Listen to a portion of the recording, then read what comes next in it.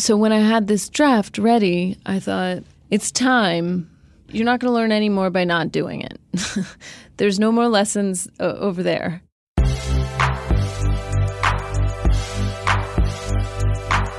I'm Sean Fennessy, editor-in-chief of The Ringer, and this is The Big Picture. Have you seen Lady Bird yet? No?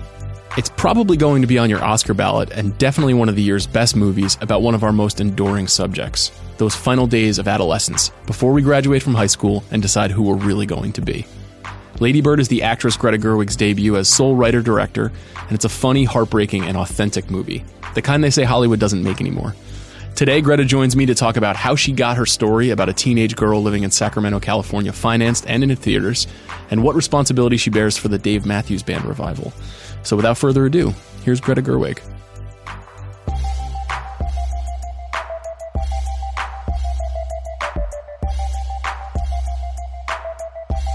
Today is a great day, and that is because I am joined by the great Greta Gerwig, who has a new film called Lady Bird that she wrote and directed. Greta, thank you for coming in. Thank you for having me.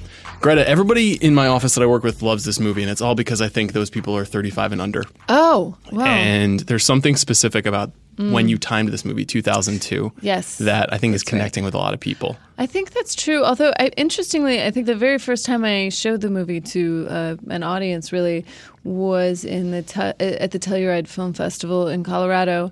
And that audience skews A little older? Older than 60. Okay. And they related to it from the point of view of the parents. And they had a very deep relationship with it from the point of view of what it means to let go. Interesting. At that time. So that was actually my first taking the movie out. I remember having a phone call and I was like, it's really connecting with mothers and fathers.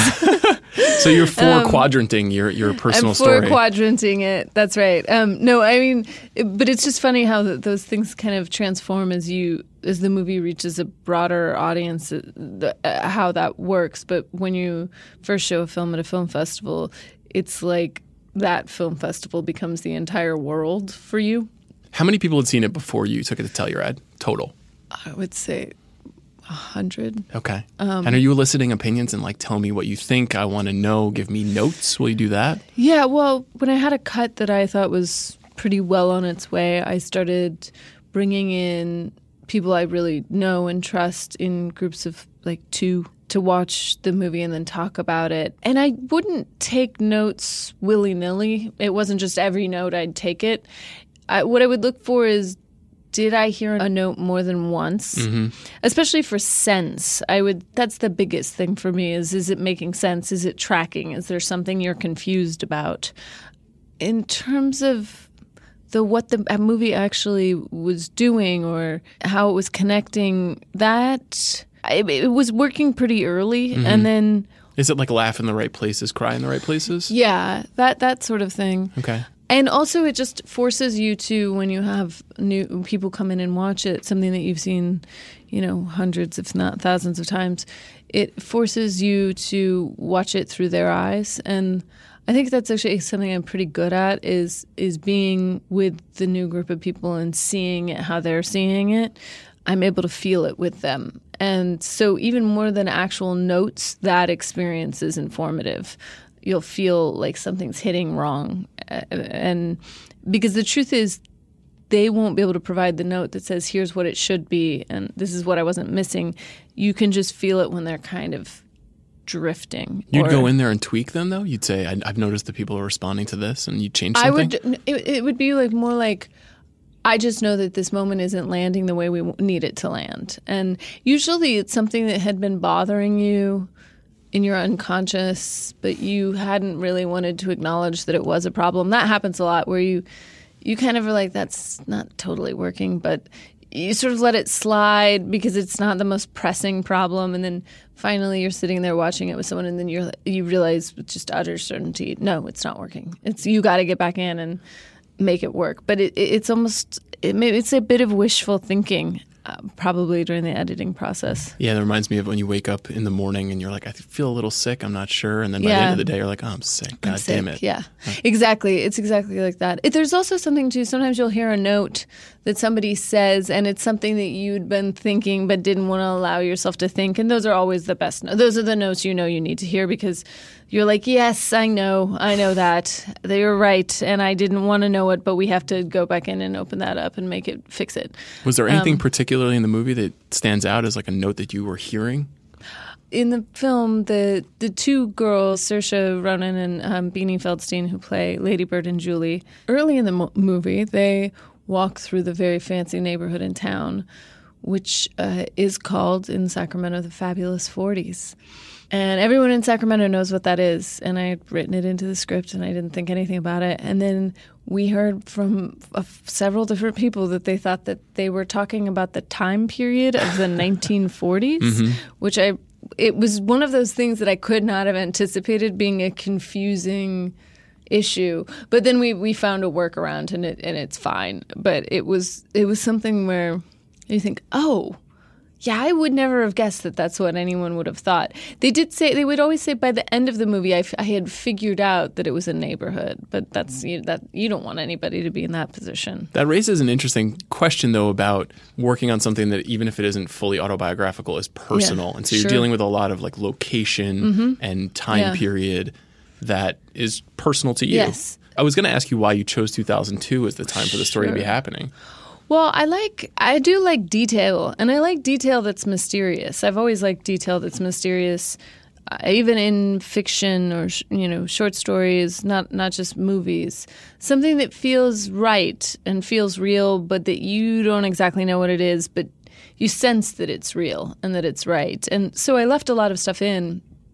Just specifics. There's a line about a neighborhood called Granite Bay, which no one outside of Sacramento knows what Granite Bay is. But it sounds like a place, doesn't it? Mm-hmm. I think that when you allow yourself to have specific details, it gives it a truth that people can feel. It was just that that particular neighborhood, the Fabulous 40s, played such a big role in the movie that I couldn't have that moment of confusion. But I'm fine with some mystery of what they're actually talking about in general. And I like to include as much of that as I can. I mean, I've never really made anything that's about my life, but I've always had details that felt right. Mm-hmm. But for example, I wrote Frances Ha with Noah Baumbach, and I've never been a modern dancer professionally in New York, and I've never gone through what she goes through, but the details are all right. It felt like that was something that you wanted when I was watching the movie and thinking about like applying personal interests into a movie to build a character. Like maybe that once upon a time in a different life, you could have pursued that or had considered pursuing that. Yeah, it's such a strange concoction between fiction and reality. I spent so long working on the script for Lady Bird, and Noah and I took so long writing the scripts for Frances Ha and Mistress America because we don't do any improvisation, and I don't do any improvisation once I'm on my set. And it needs to work as a piece of writing, and I think that is the standard. So regardless of where things came from, it has to resonate on the page and then ultimately on the screen. And I think I spend so long on the script because that's the first test of, is it working? I remember having people read the script and gauging their response, and they were having the response to the script that I wanted them to have the response to the movie. So I was like, okay, so the movie has a fighting chance of working, because people told me they laughed a lot and they got really weepy at the end, which is what I want that movie to do. Yeah. So for me, the script needs to do it. It's also the way you get great actors. You give them a nice piece of writing and tell them, this is... Now bring your talents over to this playing field. Noah was here last week, and I asked him about something similar, and he said something similar. And so you guys are both maybe open-mindedly militant about the script? Open-minded in that the interpretation is up for grabs, and exactly how it works is up for grabs, but the words aren't. For me, in a way, that comes from my theater background. Theater was my first love, and I first understood dramatic writing by reading plays. And plays are not flexible. you don't make it your own when you're doing Shakespeare. Mm-hmm. You figure out how it's going to work by using that language. So I think I always instinctually had that as the idea of how it should be done. Not that you would never do any rewrites, but largely that the text is not flexible. Do you remember the first day you started writing Lady Bird? No, I don't remember the first day, but I do know there's a draft on my computer from at the end of 2013. So I think I was writing the big messy version in 2013. I think I was editing it and pounding it into shape in 2014, because then by 2015 I was raising money and looking for my producers and my financiers.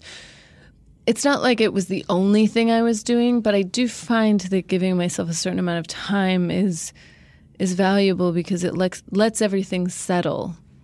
It lets all your anxieties settle. It allows you to have the story kind of come out at you rather than imposing your will on the story. Out of curiosity, how many things did you start writing before you started filming Lady Bird?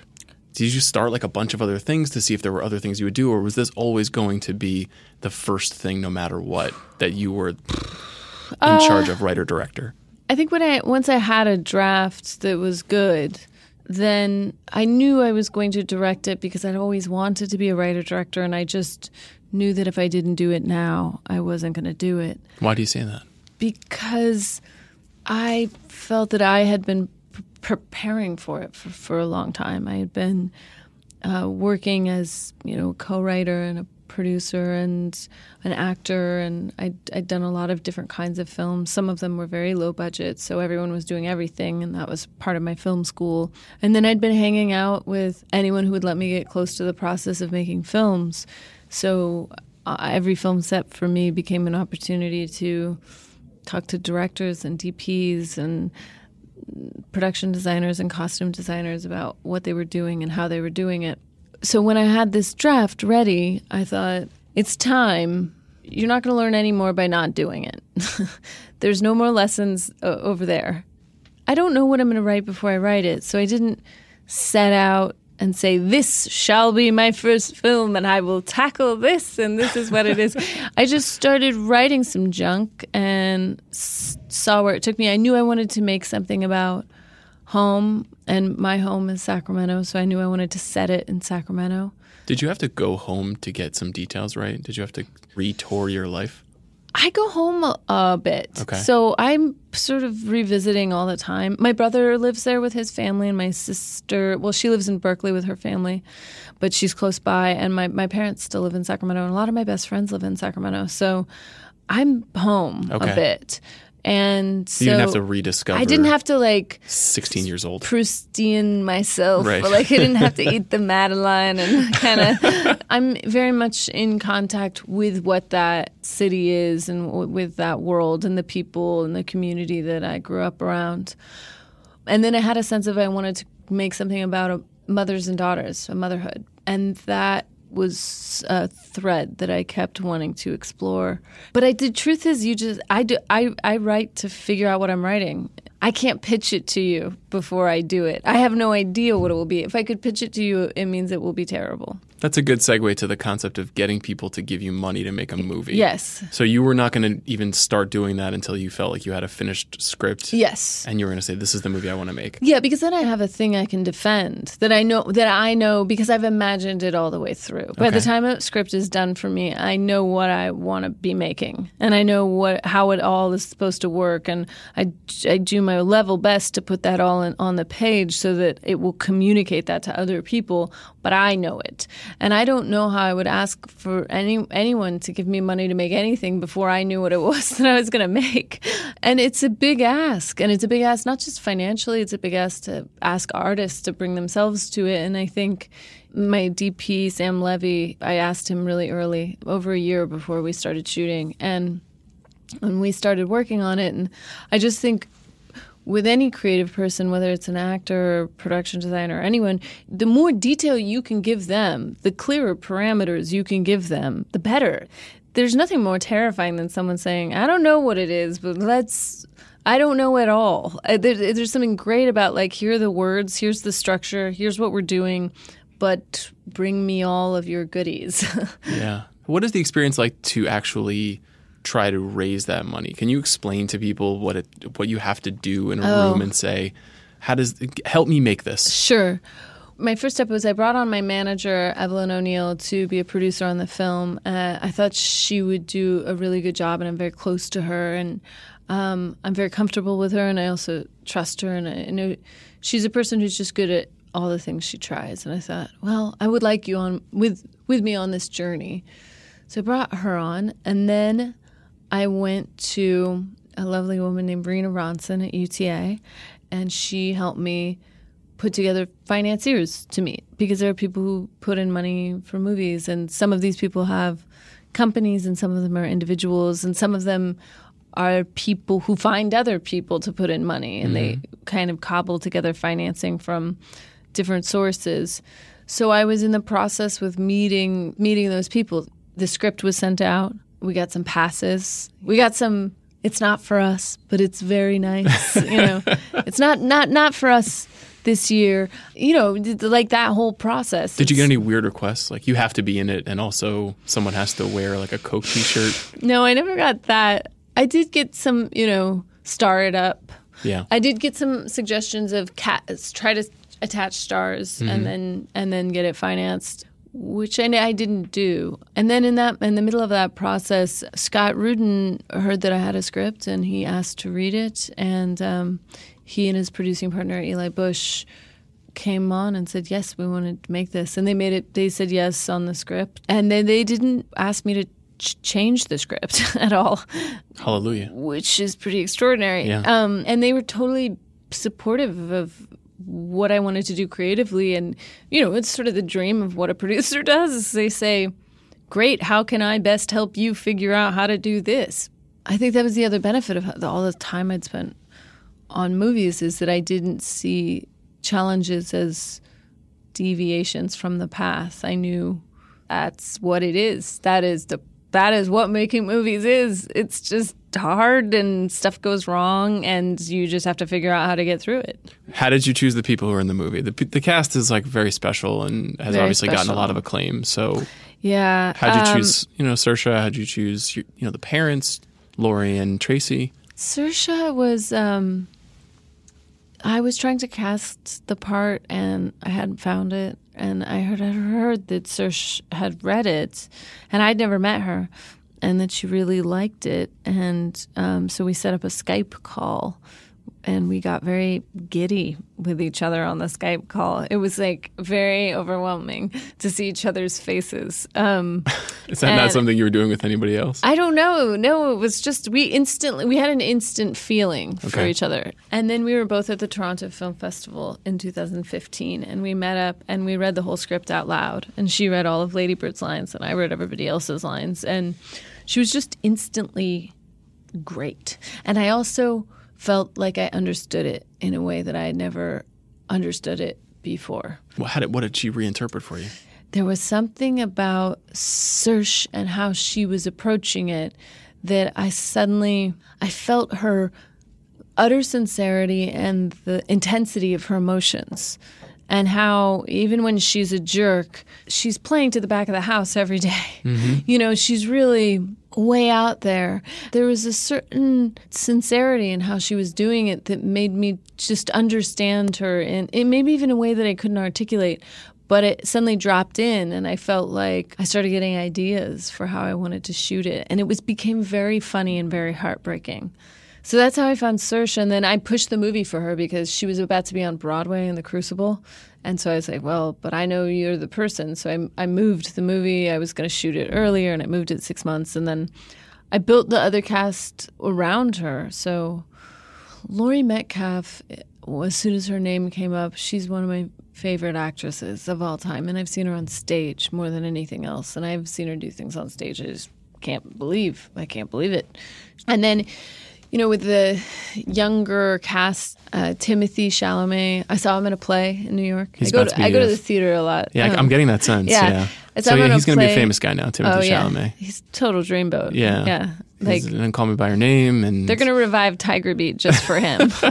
Was that your aspiration for the Kyle character, was to find the like dreamy, pretentious high school boy? You know what's so funny is he didn't think he was right for it because he didn't think he was handsome enough. Oh well, that's his problem. Yeah. He said, he was like, "Don't you want someone like hunkier than me?" And I was like, hunky guys don't read Howard Zinn in high school. Yeah, you right. know? Well, because he's not really like he's not a football kid. He's a thoughtful guy. Ish. Thoughtful-ish. Yeah. I was going to say he's a thoughtful jerk. Yeah, right. But no, he's not a jerk. He's just 17. Lucas Hedges I'd seen in Manchester, and I just gave him the script and said, "Do you want to do this?" And he was so delightful and said yes. And Beanie Feldstein auditioned for me. She just walked in and auditioned, and she was just perfection. And I just know right away when I hear someone or see someone, and you just get kind of clear about everything. You're like, that's a person, that's them. And it's sort of an act of faith that they'll walk through the door, but they all did. And then with Lois Smith and Stephen McKinley Henderson, those have been people on the theater people that I'd known. Sensing a trend. Yeah, it's a trend. Okay. Well, I think theater gives you the opportunity to see an actor unadorned in a way because there's no cut. So they are the cut, and you get to see them. Maybe they know how to hit their lines. Well, you just get to see them free because once a play starts, it's them. There's no changing the performance in the edit or something. So I feel like I get to really spend time with an actor when I've seen them on stage.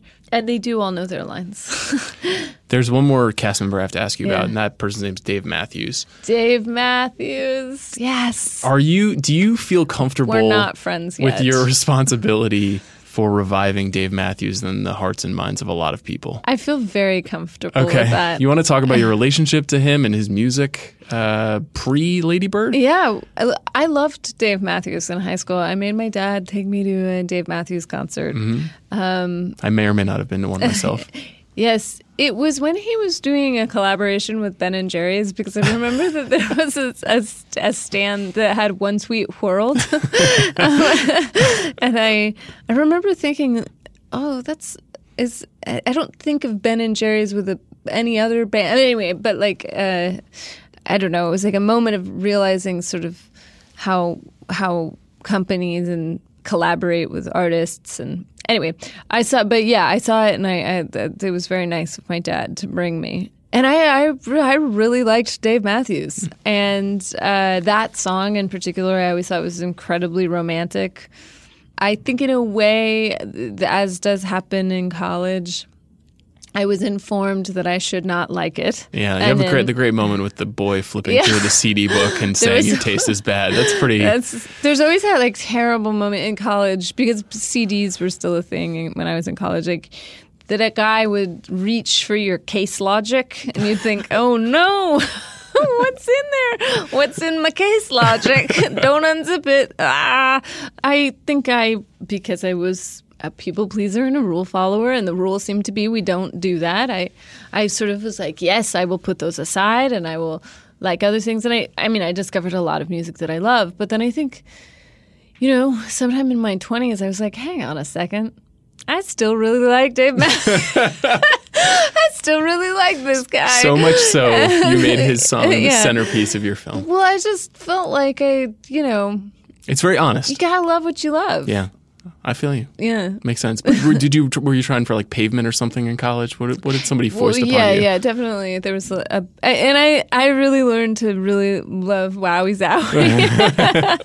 It takes a few tries. Yeah. No, I definitely got into it. I discovered a lot of great things. What's interesting, I think, is because of whatever was going on with the use of irony in the generation I'm part of, I guess old millennials, people born after 1982 but not before 1988. Yep. There was kind of a use of a certain kind of irony that was pretty extreme, I felt, in that generation. So there was this love of music and movies from the 70s and 80s, which people from that time had rejected as terrible. yacht rock. Right. Or stuff. Do you know what I mean? Yes. And then it would be like, no, I'm really into this. But it was kind of sincere and also kind of not sincere. And it was just odd to me that they couldn't extend it to their own childhoods. They could only do it for the childhood that they Came didn't before have. them. Yeah, do you know what I mean? I do. Like, so this is you taking it, but claiming it. Yeah, and saying, like they could only love it if it didn't happen to them. Okay. But if it was the bad thing that came before them. Does that make sense? This is kind of a nuanced point I'm making. I can understand because we're generationally compatible, but otherwise everybody else listening is going to be confused by what you're saying. I felt like a certain kind of sort of hyper cultured person too. It was this difficulty in loving things, certainly loving things that we decided we should be embarrassed about, but then even loving things that were just great. Like you had to have found the most obscure thing, but you couldn't just say, you know what's great? Moby Dick, y'all. It's a really good book. Like, because we were all supposed to have like just known that and passed on and like then decided that the one we really liked was, I don't know, Billy Budd, which is also good, but Moby Dick's Moby Dick. But you know what I mean? It's like that kind of like distancing from greatness and needing to find which I appreciate because it allows you to find all these sort of highways and byways. And I just want to lay out, I don't think Moby Dick and Crash Into Me are the same, but I do think let's embrace things that we actually love and let's embrace things that are actually great. Yeah, watching it, my reflection was like, if I have children, I can show this to them and feel like this is an accurate representation of what it was like to consume culture and be a teenager in a certain time. And when you have children, they'll be watching it like on their shoe. Yeah. It'll be in a lovely shoe made of glass. Yeah. Okay. Couple more things. Okay. Very complicated time in Hollywood for you right now. Yes. For all people. Yes, for all. You're an actress. You've been working in Hollywood for 10 plus years. Yeah. Obviously, there's a lot of bad news going on right now. I'm wondering how you receive that news. And, is it shock and surprise? This is the same old song and now it's coming to light? I mean, I think it's heartbreaking, all of it. My heart breaks for all the people who've told their stories. I think are just tremendously brave. And I think it's starting some really important conversations that need to happen.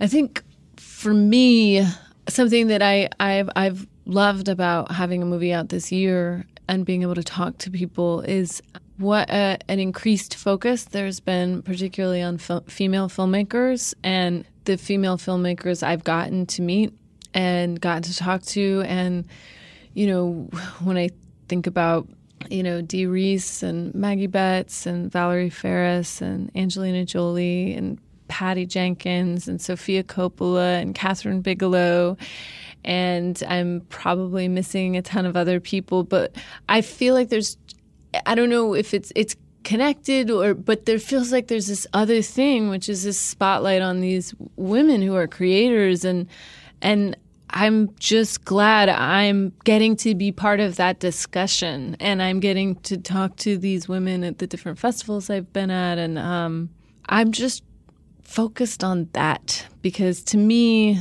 that's the thing that we need to keep putting our attention on. You're going to direct another film? Definitely. Is that in motion? It's in motion insofar as I'm writing.